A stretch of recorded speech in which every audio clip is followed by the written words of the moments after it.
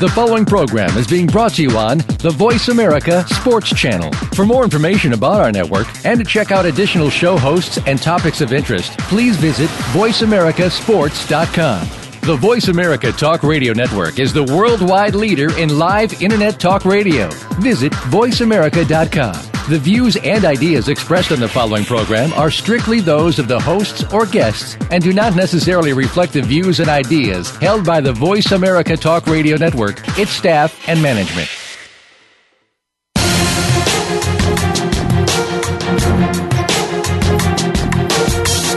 It's time to find out the stories behind the stories. Welcome to Nick Ferguson's Secondary Perspective. Get ready for some amazing guests, along with Nick's own expertise and insight behind some of today's top news in sports. The where, why, and how. Now, here's your host, Nick Ferguson.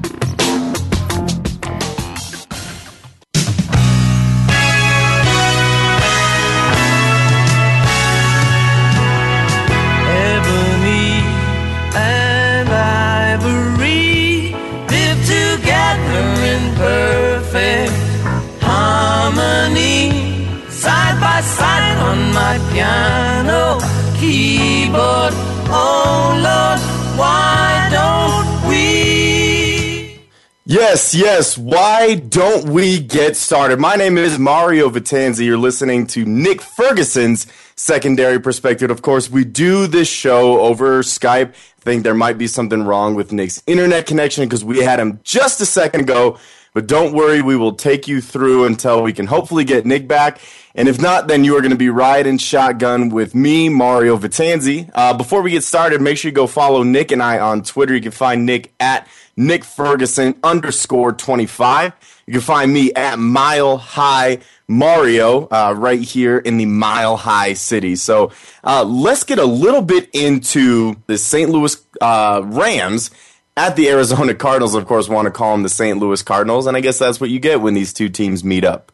But this is a very pivotal game for the Arizona Cardinals. As of now, they are in first place, not only in that division, but in the NFC. Of course, they've cooled off of recently, and everybody is all on the Seattle Seahawks bandwagon because they have, in fact, been playing very well. But for whatever reason, the Cardinals cannot garner any sort of respect. I mean, they got very little respect last year when they were the hottest team going out last season, and they picked up right where they left off at the beginning of this season, and that's why they are still the number one seed in the NFC. But despite that, despite having the NFC's best record, maybe not being the hottest team, but still a very good team, no one is really giving them any sort of chance to make any noise. I mean, you're talking about a team that went to Kansas City last week, and I'm sorry, that Kansas City, they hosted the Kansas City Chiefs, who were reeling. I will give you that. The Chiefs were on the down and down. You lose Eric Berry. It's a very sad situation, and I know it's hard to look at it purely from a football aspect, but when you lose a player like that, it's so difficult to recover from. Then you add in the fact that, you know, the team is obviously distracted by what's going on with Eric, and of course you wish him nothing but the best, and our thoughts and prayers out to Eric and his friends and family and hope that he makes a speedy recovery. But this is a Chiefs team that is still very good, and a Chiefs team that really is not supposed to lose 3 games, with or without Barry.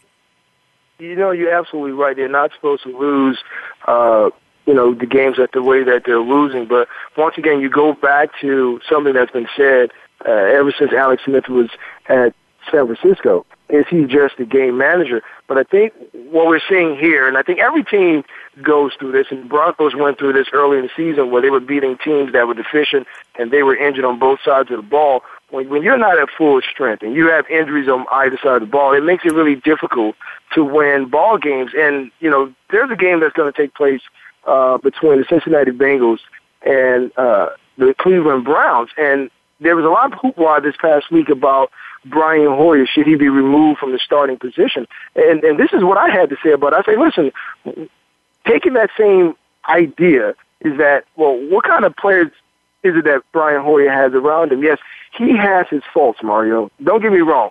He can be better in his mechanics, but I went back and watched that Colts game, and there were opportunities for the Browns to make plays, but the offensive line didn't do their job. the running backs didn't pick up the blitz that allowed him to step up in the pocket. So how much blame can you put on Hoyer? But now Johnny Manziel is about to take over, so now I guess that's just water under the bridge. Well, Nick, when you throw 0 touchdowns to 7 interceptions, you can blame the offensive line, you can blame the offensive coordinator, you can blame this, you can blame that, you can blame whatever in the world you want, man. But bottom line, you're throwing 7 interceptions and you throw 0 touchdowns. So any way you slice it, a change has to be made. I mean, Johnny Manziel was drafted for a reason. People are out there thinking, oh, the Browns didn't know what they had with Hoyer. Yeah, they did. The Browns were a very good team last season before Hoyer got hurt. So they knew what they had in Hoyer. They knew that he could win football games, and that's what he's done. It almost seems like the Browns have beaten teams despite him.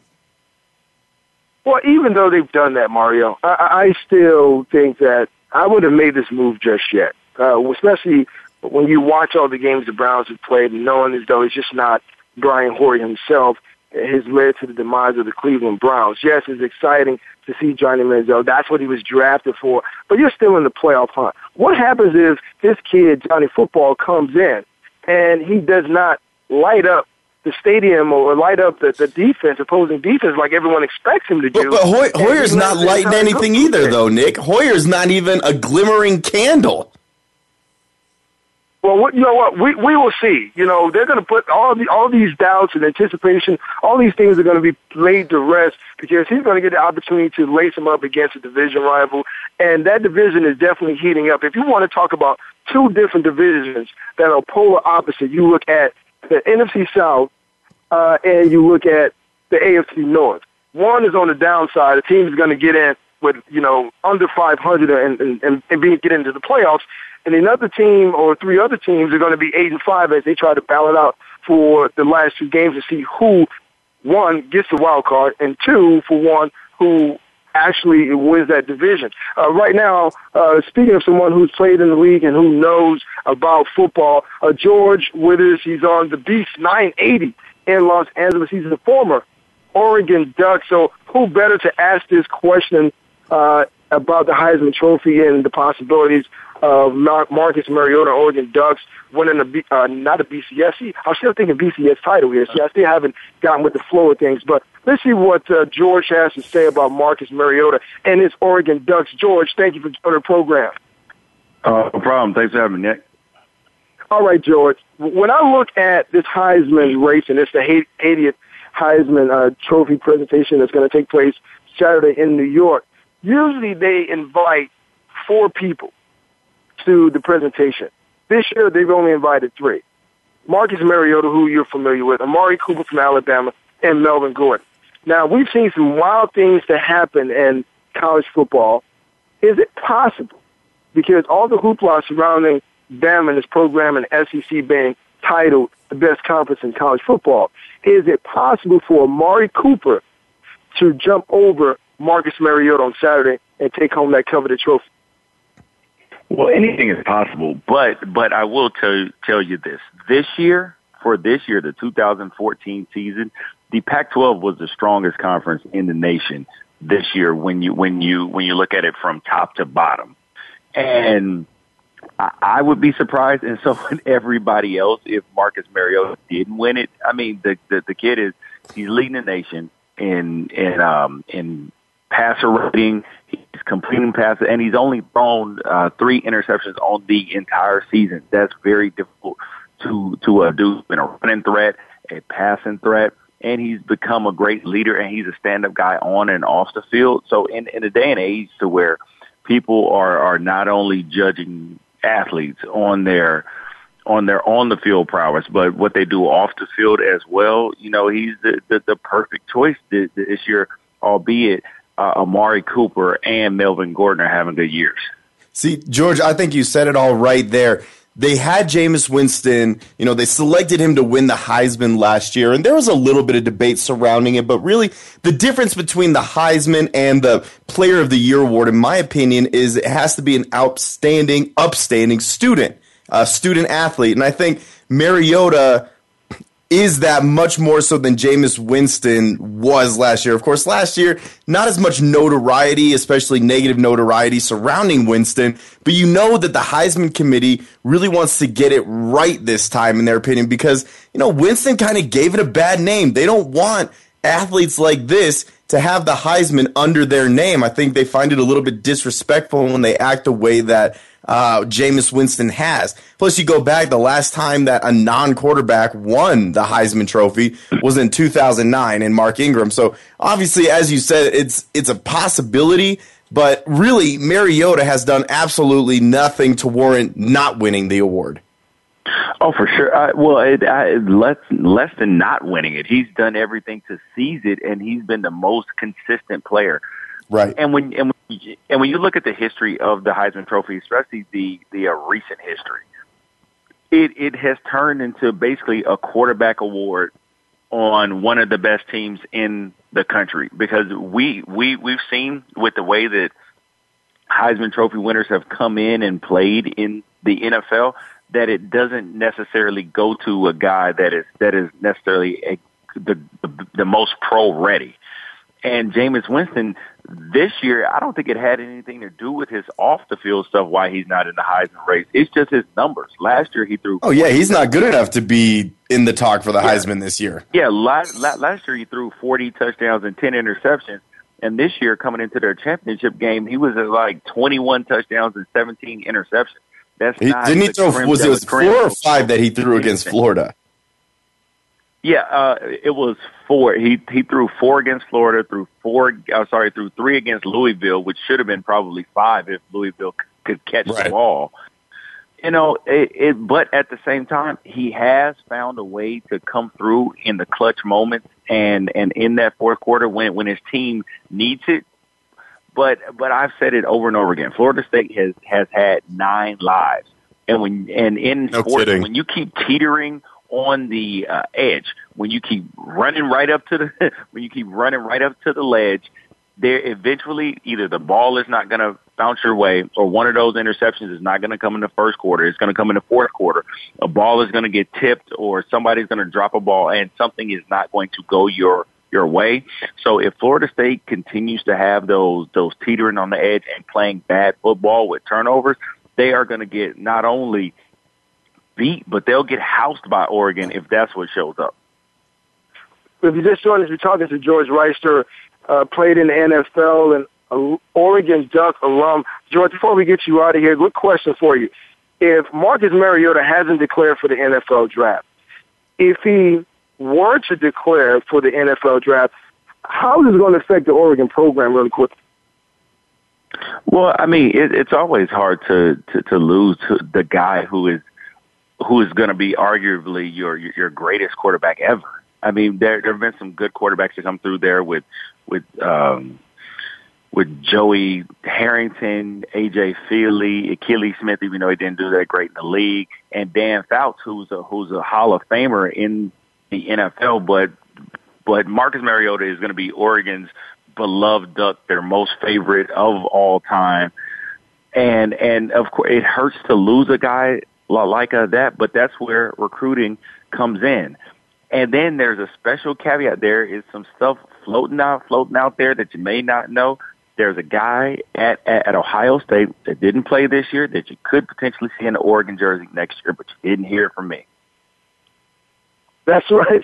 Breaking news. You didn't hear from me. You didn't hear from George, but it's out there in the atmosphere. George, thank you for joining the program, and I'm hoping that Marcus takes home that most coveted college quarterback award. Coming up after the break, we're going to talk a little bit of TCU football and how are the TCU Horned Frog people actually feeling about being snubbed out of the top 4. You're listening to Nick Ferguson's Secondary Perspective here on Voice America Sports.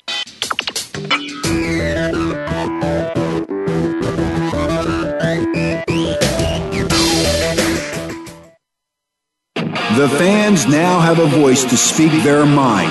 No holds barred. They need to bench his ass and move on. I just think that the coach made a mistake. All crazy. NFL, MLB, NBA, NHL. Speak up. Speak up. Or forever hold your mouth. We ain't playing around here. Voice America Sports.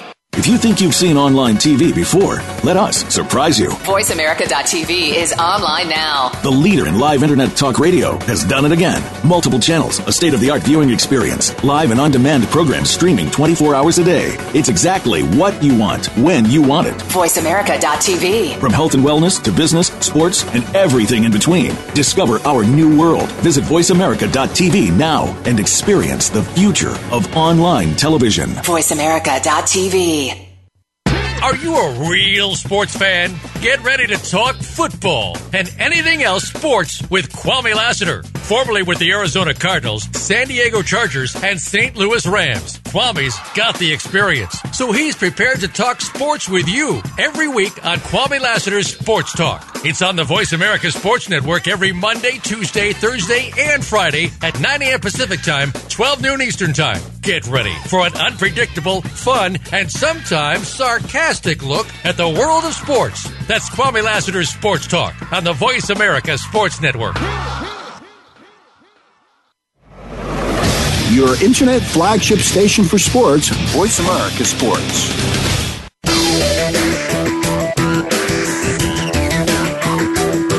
You're listening to Secondary Perspective with Nick Ferguson. To get in the lineup for today's show, please call 1-888-346-9144. That's 1-888-346-9144. Or send an email to nickfergshow@gmail.com. Now, back to the show. You know, Mario, that was some good stuff from George Wrighster talking about Marcus Mariota. But here's what I have to say. You know, even though he should be the front runner, is the front runner for winning the Heisman, there are several quarterbacks that are ahead of him. And there are other coveted awards that will be given out tonight in traditional fashion before the Heisman Trophy. They give out all the awards for the best college athletes and performers this season. But the award that goes to the best quarterback is the Danny O'Brien Award. So I'll ask you real quick before we get Andy on the horn. Do you think that Marcus will win the Heisman and not the Danny O'Brien Award tonight? No, I don't. Here's why, Nick. Honestly, I think they invited 3 people to the Heisman because there's really no one else that you could consider that deserves the Heisman. And typically there'll be, 2, 3, sometimes even 4 quarterbacks that, will be in that realm, will deserve at least a call or some notoriety, but that's not what we're seeing this year. I think the only person that might warrant a little bit of consideration was Trayvon Boykin for TCU. But the fact that he wasn't even invited to the Heisman presentation, Nick, I would be shocked if it was someone other than Marcus Mariota. Just bottom line, I don't think there's anything else that needs to be said. Well, like we talked with George, stranger things have been known to happen, and I know that there's a lot of hoopla, media attention swirling around that program that's coached by Nick Saban and plays in the SEC. Oh, you might have heard of him. Alabama Crimson Tide. So don't be surprised if something drastically happened and Amari Cooper somehow finds his way walking across that stage, giving that speech. Thank you. I would like to thank my coach, Nick Saban, my teammates for making this possible. Don't be surprised. Not saying that it would happen. I would be surprised, though, Nick. The way that this season has gone, I think that would be a travesty. And here's why. The way that I judge the Heisman Trophy, at least in my eyes, and it's not like I have a vote or anything, but the way I judge it is how good would this team be if it wasn't for that player? The Alabama Crimson Tide, okay, Amari Cooper has had a fantastic season, by far the best season in the NCAA for a wide receiver. But the way that this Alabama team is coached, the way that they're set up, talent-wise, he's not... it wouldn't be a huge detriment if they lost him. Would they miss him? Of course. He's one of the best receivers, if not the best receiver in the nation. But could they still win without him? Yeah, of course. You look at this Oregon team and the level that Marcus Mariota has taken them to. What's different about this Oregon team compared to teams from Oregon in the past, Nick? They don't have the one big weapon. It was either LaMichael James or Kenyon Barner, DeAnthony Thomas, or Josh Huff last year. There was always the one guy, Nick, that they would focus their offense around, and then if you shut him down as a defense, then it would basically you would be shutting down the Oregon offense as a whole. Now they have a first guy, a second guy, a third guy, a fourth guy. So if you shut down the first 2 or 3 guys, Marcus Mariota can still hurt you with, a Byron Marshall. So it's just the success. The success of this team is predicated on Marcus Mariota. He is the straw that stirs the drink. And as far as Melvin Gordon, you could make the same case. And I think if Wisconsin had shown a little bit better in the Big Ten championship game, and maybe was a little bit higher up in the rankings, Gordon would probably get a little bit more attention. Probably will, but I'm gonna tell you what.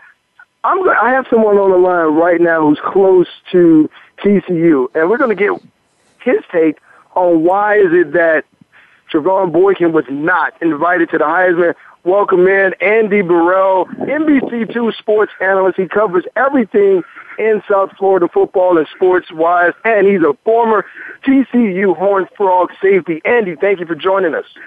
Nick, thanks for having me in, buddy. Happy to be here. Okay, and we had George on. He made his kind of pitch for Marcus Mariota. Now, usually, traditionally, there's 4 people that sit in those front 4 seats, even though only one person is going to win. So this year, there's only 3 people. Yeah. Why was Trevon Boykin not sitting there invited to New York? I don't know. And that's the thing. I don't know because the guy put up huge numbers all year long. They win 11 games. They come back from a 4-8 season. He wasn't even touted to be the starting quarterback when he came in. That's why they brought in a guy like Matt Jokel from Texas A&M who had experience covering for Manziel in the SEC. And, Boykin was he's a receiver. He's a hybrid. He's not a quarterback. That's what everyone said. And then all he's done all year is lit it up. I believe he's got 7 interceptions on the season, 30-plus total touchdowns, broke Andy Dalton's record, who is the Red Jesus. He broke his record for most touchdown passes in a season. Still yet, he's 14 total touchdowns behind Mariota. Mariota's got 2 picks on the year. He's got 7. I get that. The numbers are different, but you got to take the kid to New York City. He's proved his own. He's been one of the most explosive players the entire season, and what he's been able to do as far as an eye-catching perspective, he's been huge. I mean, he's got the backflip into the end zone against Kansas State. He's got the touchdown catch this last weekend against Iowa State. He's done it all, and he's proven that he's worth it. But you know what? For him, it's more good for him. It's more drive for him because they're going to invite him next year. I guarantee you that, as long as he continues to stay the course and keep his head on his shoulders correctly. Andy, I completely agree with everything that you're saying. I mean, it's spot on. It gets back to what I was saying. How important has Boykin been for this TCU team? I mean, if you were to replace him with someone else, would TCU be in the position that they're in? And, the short, quick answer is no. There's no way. Right. Trayvon has been so incredible for this team. I mean, he's really been a spark plug. And, what were the expectations coming from him? Like you said, he was a hybrid. He's not supposed to be able to throw the ball, yet he's doing very well. I mean, Mariota's numbers kind of skew the curve, but only 7 picks all year in a high-powered offense. I mean, that's nothing to bat an eye about, especially since he's not a quarterback by trade. No doubt. They throw it around. Yeah, the guy, like I said, they brought in Doug Meacham and Sonny Cumbie and transformed the offense. It's been a run game, option attack the last decade, going back to LT. In the days of Mike Schultz and those things. And then they bring in these 2 guys, Coach P, who's a defensive mastermind. There's no doubt about it. He's a mad scientist, but he finally converted to the spread attack that is the football game that we play these days. And it's worked out well for them. They're putting up big points. If you're just joining us, we're joined by Andy Burrell. You can find him at Andy B. Real, covers everything in South Florida sports-wise. You know what? When I look at what took place this past Sunday, and I think everyone was highly anticipating what was going to happen. And I have to ask you as a TCU guy, because for me, it frustrated me. How can you have TCU ranked number 3 in the country one week, and then the next week, Ohio State beats Wisconsin, and you say, well, the body of work for Ohio State was better than the body of work for TCU, and TCU Horned Frogs, after all the work that they put in, found themselves on the outside looking in. What did you think when this decision was made? Well, I felt like, I was chasing the pretty girl and she thought I was bad, and then all of a sudden she told me she had a man and I couldn't do anything about it, man, because it was like I had been led on, Nick. And, the thing is like you said, you put him at 3. If the head-to-head matters so much, then why the heck are we putting Baylor in front of them in 7 weeks after we lost to them, okay? And then you look at the numbers as far as what TCU was able to do, beating, more Power 5 conferences by a bigger margin of victory than anyone else in the country. It was, it just didn't make sense. But then when you look at it, look at the 4, guys. You look at the top 4. We got a team from the East. We got a team from the West. We got a team from the Midwest, and we got a team from the South. It's the same dang thing we've been doing the last decade with this computer system. And you bring in all these people. I feel like the committee, and I don't know what's going on there. I know we'd all like to be in there, be a fly on the wall in there. But you look at the committee, and I feel like they were backed up against a wall. And when they had to make that final decision, they said, man, we cannot leave Ohio State out of here. It's just too big of a powerhouse. We're going to hear it from everybody. They got 60,000 kids there. TCU has 10,000 kids. It's a private school. So, I just felt like they were backed up. They had to make a decision, so they went with the 4 top dogs that is going to bring in. Look, guys, you see Joe Blow in Montana. He's a Cowboys fan for no reason. Well, the same Joe Blow in Montana is an Ohio State fan with no affiliation to the university or whatever. You don't find that with TCU. And look, money talks, baby, and that's what this thing was about. Yeah, you're absolutely right. Yeah, you're absolutely right, because the first thing I put on Twitter was put the money in the bag, because that's just what it was, a big money grab. But I have to ask you a question, because I know you cover everything Florida. This weekend, the U Part 2 will take place. And I'm here right now, Nick. Yeah. Yeah, talking about the younger generation of the U. Now, in your opinion, who would you say was the greatest University of Miami head coach? Wow. Yeah. Well, Josh. That's a tough one. I've got to go with Jimmy, man. Jimmy's my guy. I was an 80s baby. I grew up in 86. But Jimmy's still the truth to me. I'm not even looking at Coker and all these things. Coker brought in some great people, but what Jimmy did to put that on the map and be such a loud voice, personality, inspiration, and what he did, and then as far as going forward with the Cowboys and everything, I think Jimmy's the guy. I understand, they did some great things after that, but what Jimmy did, it personifies what, every football coach wants to be. He's a player's coach, but at the same time, he's a dog. And that's what everybody wants to be a part of. Nick, you can relate with that. If you look back on some of the best coaches you ever played for, who are your guys? The ones that stood by you, got in your butt, told you what was right and what was wrong, but they were by your side as well, and you felt like you could go to war for them. I feel like that's what Jimmy Johnson was as well. Yeah, he brought the swagger, too. Yeah, Jimmy was definitely, that guy. And I remember growing up in Miami, and everything was orange and green, and every kid wanted to go to the University of Miami. And Mario just mentioned, he talked about the swagger. We even still see it today here, Andy. When you look at from a college game to high school game, at the fourth quarter, what do we normally see? Everyone raising the 4 fingers. But more importantly, when we watch the NFL, we see it as well. As many players as the University of Miami, the U, has put in the NFL, but here, more importantly, when they go to those single shots with the players, and they say, "Well, what university you went to?" The U, or the Ohio State. So much so, Andy, that everyone is starting to get into the act. I've even heard someone say the Memphis State. You can't put the in front of Memphis State.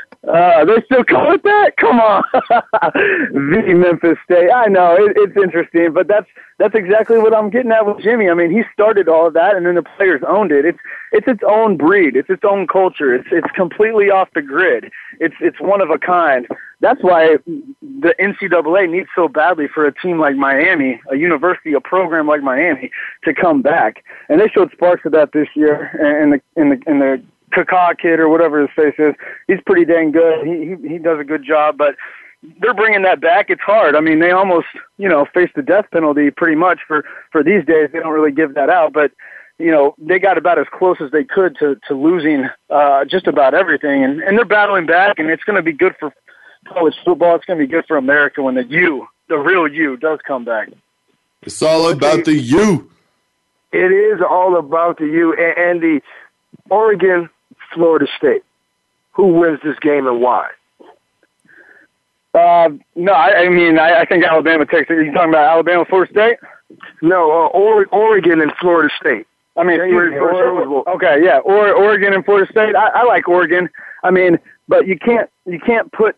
I know they're like 10-point dogs, 9.5-point dogs. Florida State is, but the thing is you can't. I like Oregon, but I don't want to put money on this thing. I would never do that because, first of all, I stink at gambling. But number two, Florida State. I don't care if we win by 2, we win by 1, we come back in the fourth quarter. They found a way to do it week in and week out. They've won 30 games in a row, Nick. Come on. That finds a way to get a dub. They've got long, skilled athletes in the secondary. These guys are, very athletic, and they'll be able to keep up with those wide receivers and that quick attack of Oregon. But you gotta put a can on Mariota. This is a guy this guy's done unbelievable things all year long. He can do it with his legs. He's got a hose of an arm. I think he's got a underappreciated skill set as a passer. And I like Oregon, but you can't put it past Florida State. They've done it for 2 years now, consistently winning ball games, and they've got a guy like Jameis Winston, who I believe on the field as a skill set has the most potential to be an unbelievable quarterback in the NFL. Well, I'm looking for an exciting game January 1st here in Pasadena, California at the Rose Bowl. Oregon and Florida State will face off. Andy, thank you for joining us. I implore you to follow Andy on Twitter at AndyBReal. Sports analyst, knows everything Florida-wise as football. Andy, once again, thanks for joining the program. Nick, thanks so much for having me. Let's do it again. I appreciate it. Mario. Good stuff. We get Oregon Ducks on one side, then we get the perspective of the TCU Horned Frogs with Andy right there. This is what I think about what's going to happen. I like Florida State, and maybe that's a little of my ACC loyalty or bias or whatever, but I think it would be great for the ACC in college football if Florida State can beat Oregon, and then now they face off against Alabama. That would be great. I would love to see that. I don't know about you, but I would love to see that. But why not the Pac-12, though, Nick? How are the Pac-12 and the ACC so different? I know you're an ACC guy, but you got to look at the big picture, bro. Who gives the best chance to beat Alabama? It's not Florida State, man. It's Oregon. So if you want to see the SEC unseated for the second straight year, it's got to be Oregon, because Ohio State's not going to do it and Florida State's not going to do it. So if you want to keep that elusive championship away from the SEC, Nick, it's Oregon or bust. Well, I'll tell you what, the game is January 1st and we're here in December 11th. Listen, I could change my mind. I could be influenced by watching more film on this Oregon team. So stranger things have been known to happen. Coming up after the break, we're going to talk to a person that we've had on the show several times. Oceanport, New Jersey, councilman Joseph Irace. He wanted to weigh in on the Eric Garner situation, and what better place to do it? Secondary perspective. You don't want to miss his perspective. That's coming up on the opposite side of this break.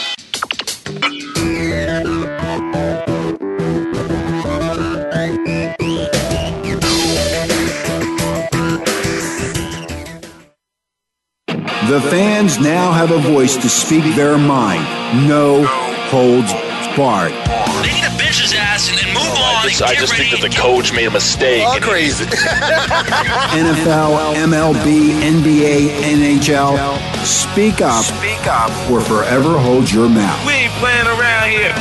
Voice America Sports. If you think you've seen online TV before, let us surprise you. VoiceAmerica.tv is online now. The leader in live Internet talk radio has done it again. Multiple channels, a state-of-the-art viewing experience, live and on-demand programs streaming 24 hours a day. It's exactly what you want, when you want it. VoiceAmerica.tv. From health and wellness to business, sports, and everything in between. Discover our new world. Visit VoiceAmerica.tv now and experience the future of online television. VoiceAmerica.tv.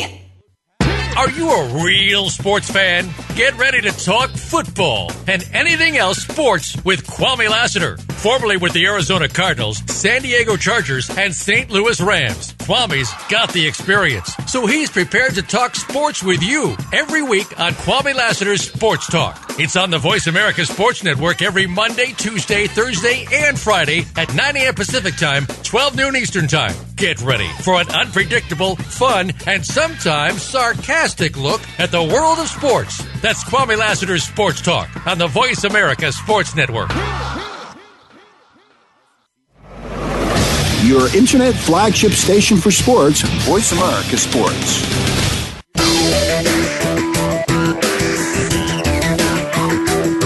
You're listening to Secondary Perspective with Nick Ferguson. To get in the lineup for today's show, please call 1-888-346-9144. That's 1-888-346-9144. Or send an email to nickfergshow@gmail.com. Now, back to the show. One hand in the air if you don't really care. Two hands in the air if you don't really care. It's like that sometimes. I mean, ridiculous. It's like that sometimes. Ridiculous. I guess it goes from the ridiculous to the outrageous. Of course, the events that took place in Staten Island enraged not just the people in the neighboring area, but I think nationwide. And I put this out on Twitter, and we discussed it last week, Mario, and the replies that we received back, it's just astounding. But my next guest, Oceanport, New Jersey councilman, Joseph Irace, wanted to chime in on it, but we were not able to get him in last week. But I want to hear what he has to say, but more importantly, let's talk to him to hear about the solution. Joseph, welcome to the program again. Thanks, guys. Thanks for having me. How you doing, Nick? I am doing wonderful. Now, I mean, you're in Oceanport, New Jersey. This happened in Staten Island. And I know it's whether Staten Island, New Jersey is still close to you. Talk about a half hour away. Yeah, talk about the solutions that we talked about briefly that you think that can diffuse these situations between the police officers, and not black and white, because most people are making it in the media that it's a black and white issue, but I think it's more to it. But let's talk about your solutions.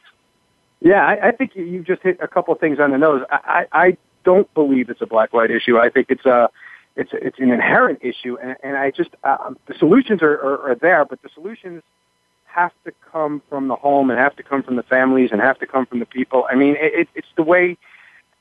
It's the way you're raised. It's the way you're brought up. It's the way society is, and things have to change on a whole perspective on a lot of different levels. I grew up in New York, and I live in New Jersey. I tell a quick story. My father grew up in the Bronx, New York, was 18 years old, only was in the Bronx, New York. Now you're going back to the 50s.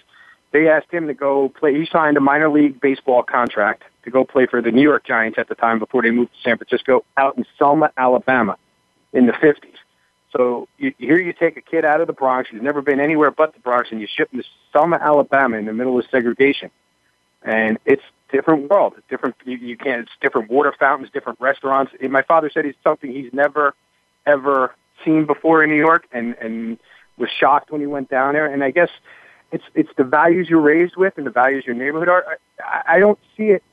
These black-white things. I mean, and we have to get past this as a nation. It's too long. It's been happening too long, and I think, I hate to be a conspiracy theorist, but somewhere along the line, somebody's got to be. If you keep people separated, maybe they don't know what's going on with everything else. I don't know. I just it's sickening to me, I guess, because I don't see people in terms of color. You judge the people based on their actions, white, black, yellow. Does it matter, Nick? Am I missing something? No, you're absolutely right. It doesn't make a difference because at the end of the day, you cut us open. We all bleed the same. We are people, and I think we have, as people, we have to start making sure that change actually takes place. And then that's a great thing I love when you see the coverage in Boston, when you see the coverage in New York. It's just not black teens or black individuals looting and robbing. Nope. It's more of kind of a structured, peaceful protest.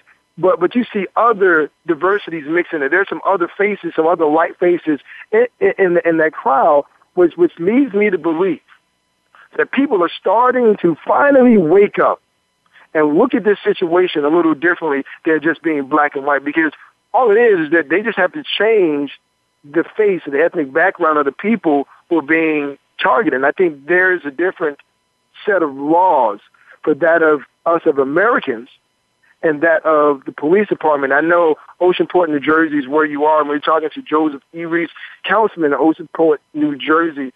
How do you guys normally deal with issues similar to this in your particular area? Well, it's interesting. I mean, Oceanport's a very small town, as we've discussed in the past. I am the chairman of the Public Safety Committee, so the police, for lack of a better term, fall under my council. I'm the liaison to the police department, although the way New Jersey police are situated, even though it's part of Oceanport, we control their budget. The police chief does not report to the borough council. The police chief actually reports to the Monmouth County prosecutor. So there is a separation. So I'm not the guy coming in and dictating to the police how to do their day-to-day operations. I don't know how I would want to. But we have never, ever come up with situations. I mean, we have a small police force. We have a 14-man department. One is a woman. We have one African-American male. And again, we hired the best person available. And we have never run into issues where it's become a skin color thing. And that's, I guess maybe it's our area versus the city area. I don't know. Maybe that makes it a little bit different. But, I think, listen, in any profession, police, I'm my real job, managing money and working on Wall Street, your job and football and now on as a member of the media. I mean, there's been a couple of incidents in the NFL with spousal abuse. I mean, 99% of the football players are law-abiding citizens, and they're judged on the 1% that aren't law-abiding citizens, and everybody's forced to defend themselves. And I think it's the same thing with the police, and it's the same thing with people on Wall Street. When you see, the economy collapses, everybody thinks Wall Street did something. Well, maybe it was 1% of the people on the street that were bad, and 99% are good.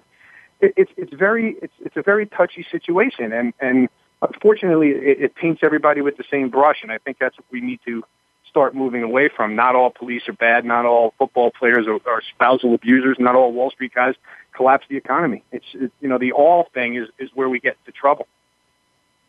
You're absolutely right. And one thing that I always point out, and I'm going to talk about on the program right now, if you haven't, I implore everyone to go out right now. If you're on a computer, you're in a cubicle, and you listen to the program, youthforhumanrights.org.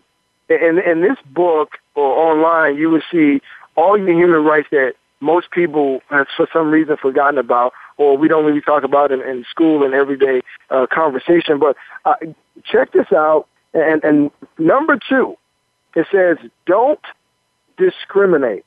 These rights belong to everybody, whatever our differences. And once again, that's 100% accurate. I mean, it's, again, younger generation now is where, our generation has had its chance. We're on the other end of that. Now it's time for the people that are in college now and are just graduating college and are in high school that are going to have to take this bull by the horns and they're going to have to move this country in a direction where everybody is treated the same: male, female, black, white, yellow, red, wherever you're from. I mean, this is, remember after 9/11 how the country came together?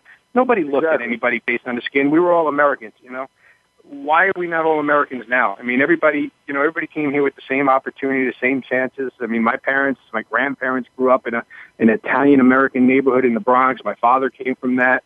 They've always raised us that everybody is equal, and that's where we have to go, and that's where this next generation has to be the leadership, that take the leadership role. They're in colleges now. They're the ones who are going to be the next generation's leaders in this country, and they got to unite people rather than divide people. There's no upside in dividing people. It doesn't do anything for anybody. It really doesn't. Well, and Nick and I completely agree, which is why our lead-in song for this show is Ebony and Ivory. Why can we not live in peace and harmony?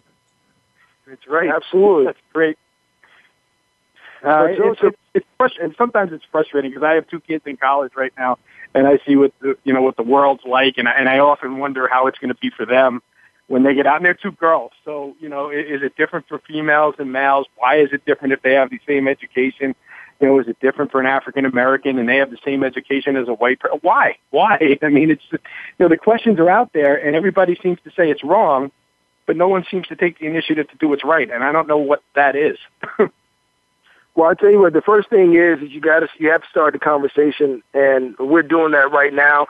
We hope to continue it. If you want to continue the conversation, you can hit me up at NickFerguson_25. My co-host, My High Mario, and Joseph Irace at Joseph Irace on Twitter to continue the conversation. That's the only way we can actually do this is competent, educated conversation. Joseph, thank you for joining the program. You're welcome back anytime. You guys are great. Thank you for having me. And you guys starting this conversation is exactly where we need to go. And I hope more people take your lead. Thank you. Thank you. Mario, great stuff. Hey, we got to keep the conversation going. Secondary perspective, that is something that we always do. Before I jump into some of the other topics, I have to tell you this. We were talking about the U early on and how other teams started to put the and the in front of their team's name and see if they can, meaning as though they're bringing recognition to that team. I talked to a good friend of mine, Judy Ann Intencio, out in Denver, Colorado, and she had this to say. She said that she went to the U too, but it was followed by CLA as in UCLA. So that's a little. Everybody wants to go to the university, and that's what perplexes me, Nick. And I was glad that you had brought this up because it's one of those anomalies. It's like the movie. Nobody knows what it means, but it's provocative. It gets the people going.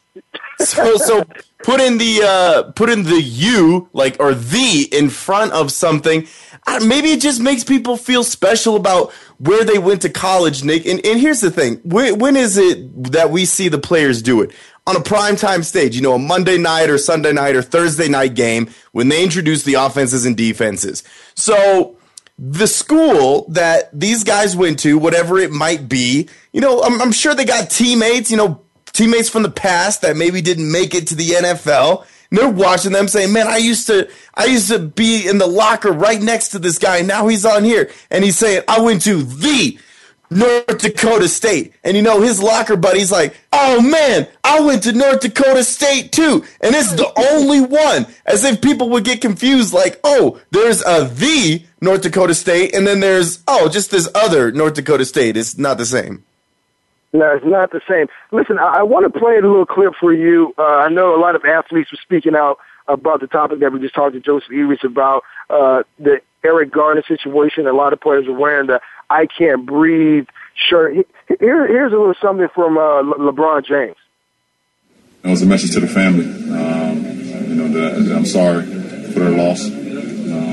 Sorry, to his wife. And, that's what it's about. I think everybody else get caught up in everything else besides who is really feeling it, and that's the family. But like I said before, violence is not the answer, and retaliation isn't the solution. As a society, we know we have to get better, but it's not going to be done in one day. Rome wasn't built in a day, and we know that. But we all have to do better. Sorry for that breaking up in that audio. What LeBron James was saying is that the society is not perfect. We all have to do our part. We all have to get involved. Rome wasn't built in a day, and he wanted to show his condolences to the family who lost a family, husband, brother, friend, and a father. And I applaud him and other athletes for doing that. I think we all need to get out more and try to change things. But that's what we have to do. Man, it's the golden rule, Nick. Treat others the way that you want to be treated. If you don't want to be treated a certain way, why the hell would you treat someone else that way? Just be a good person. It doesn't matter what you believe in, if anything. It doesn't matter who's your friend. Just be nice to people. You know what? Hey, that's a mouthful. That's all you have to do. You know, it just says, do unto others as you want others to do on to you. So don't go out and punch someone else in the face if you don't want to punch you in the face. How about not punching anyone at all? Put your hands to the side, shake hands, give hugs. Hey, listen, I'm giving out free hugs if you want one. I'll be right there. Yes, come and see me. You know, hit me up at Nick Ferguson _25 or nickfergshow@gmail. I'll come down to your job and start giving out hugs. Before we get out of here, I want to thank Andy Burrell for joining the program, George Wrighster, and Joseph Irace, and I hope and I implore everyone to go out to that youthforhumanrights.org website, learn your human rights so they are not violated. As always, my co-host, Mario Vitanzi, here at the Pavilion here in Los Angeles, California. My three amigos, appreciate it as always. My gang back in Phoenix. Until next week, we're gone. Secondary Perspective, Voice America Sports.